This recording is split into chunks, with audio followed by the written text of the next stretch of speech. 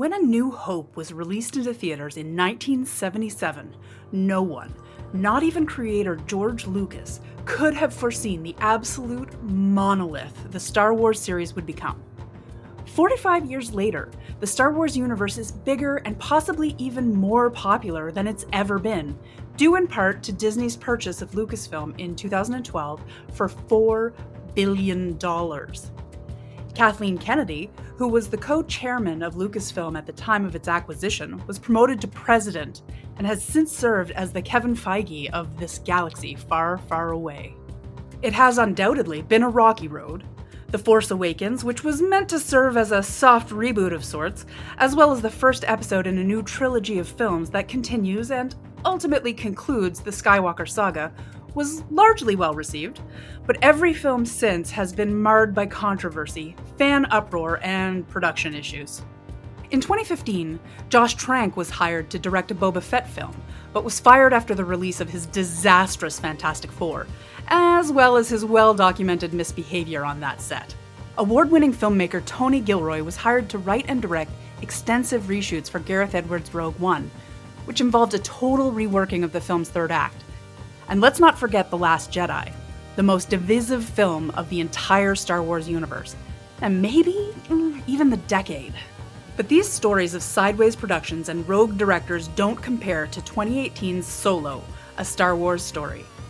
Kathleen Kennedy hired acclaimed directors Chris Miller and Phil Lord to bring the famed smuggler's origin story to life. However, 5 months into production, and with a majority of the film already shot, the directing duo were fired from the production.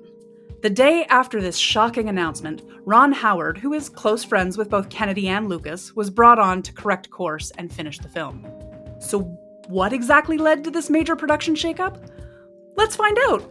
What the happened to this unmade Solo movie?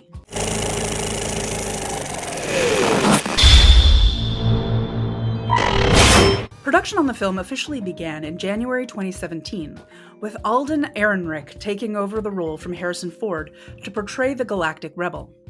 Rounding out the cast was Woody Harrelson as Beckett, Emilia Clarke as Solo's old friend and fellow orphan, Kira, Donald Glover as Lando Calrissian, and of course, Chewbacca.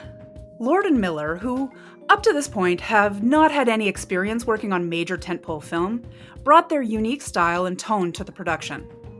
Having only worked on comedies and animated features up to this point, the directors were accustomed to a more improvisational style of filmmaking.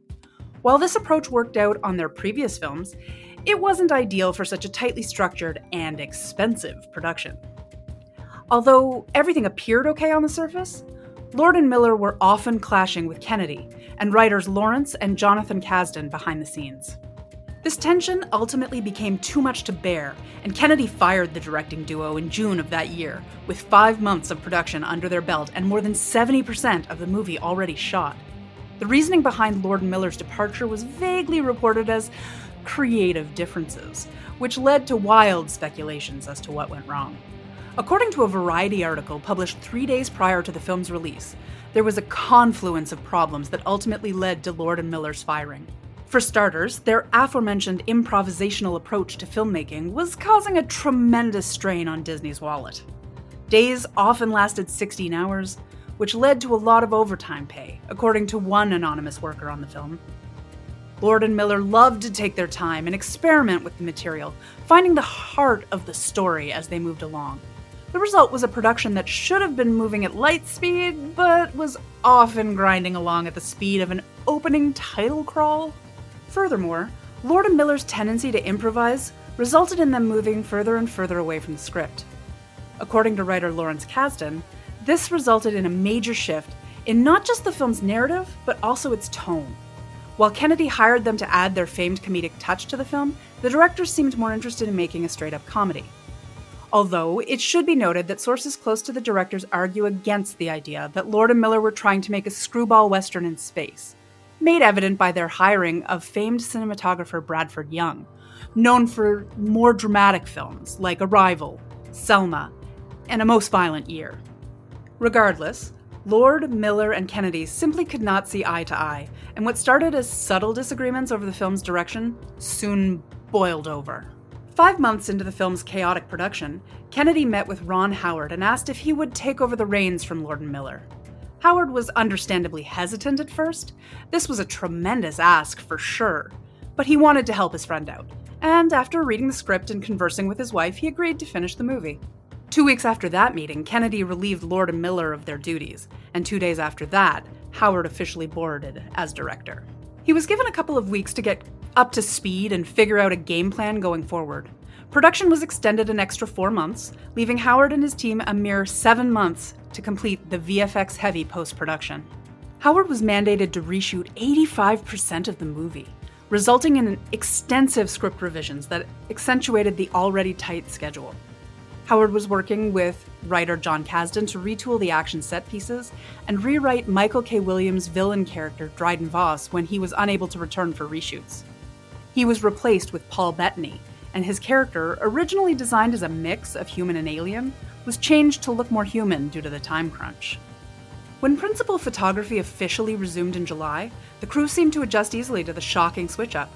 According to crew members, Howard had a much clearer vision of the film than Lord and Miller, which resulted in an arguably smoother shoot.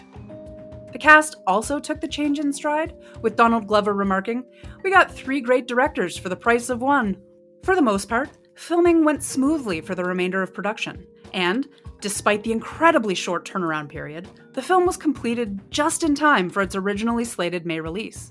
Against all odds, Ron Howard saved Han Solo's origin film. However, there was one big issue. Solo, a Star Wars story, was, relatively speaking, a box office bomb. Despite making nearly $400 million at the global box office, the film's extensive reshoots and behind-the-scenes drama caused the original budget to balloon to nearly $250 million. And once you account for a marketing campaign that more than likely cost half that amount, you're looking at a film that barely scraped by, if it even did at all. It currently is the lowest grossing Star Wars movie in the history of the franchise.